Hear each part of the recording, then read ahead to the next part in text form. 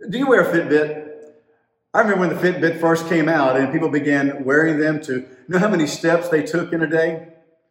Over and over, I heard people say, I just got in my 10,000 steps. Or sometimes it was, I've got to walk around the room a few more times to get my steps in. Fitbits and smartwatches can do so much more than count my steps today. We now have devices that can monitor heart rate, blood oxygen levels, and sleep patterns. Fitbit even predicts it will soon have a device that will detect the flu or even a new virus like COVID-19 before you begin showing symptoms.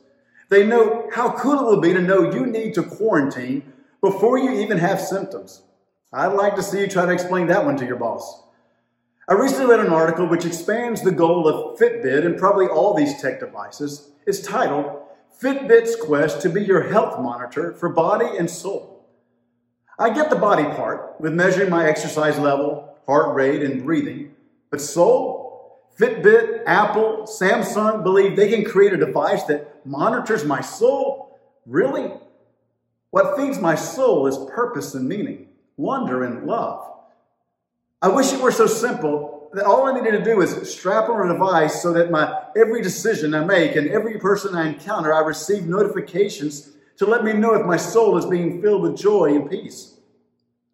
Even if a device can warn me when I'm stressed, it still falls short in helping me develop a life filled with loving relationships and a meaningful investment of my time and energy. I've found that a key to a healthy soul is spiritual nourishment. As I make time for prayer and contemplation, worship and quality time with family and close Christian friends, my soul sings for joy. The psalmist noted, the Lord makes known to me the path of life. In his presence is fullness of joy. And Jesus offered us the pathway to a full life when he said, these things I have spoken to you so that my joy may be in you and that your joy may be made full.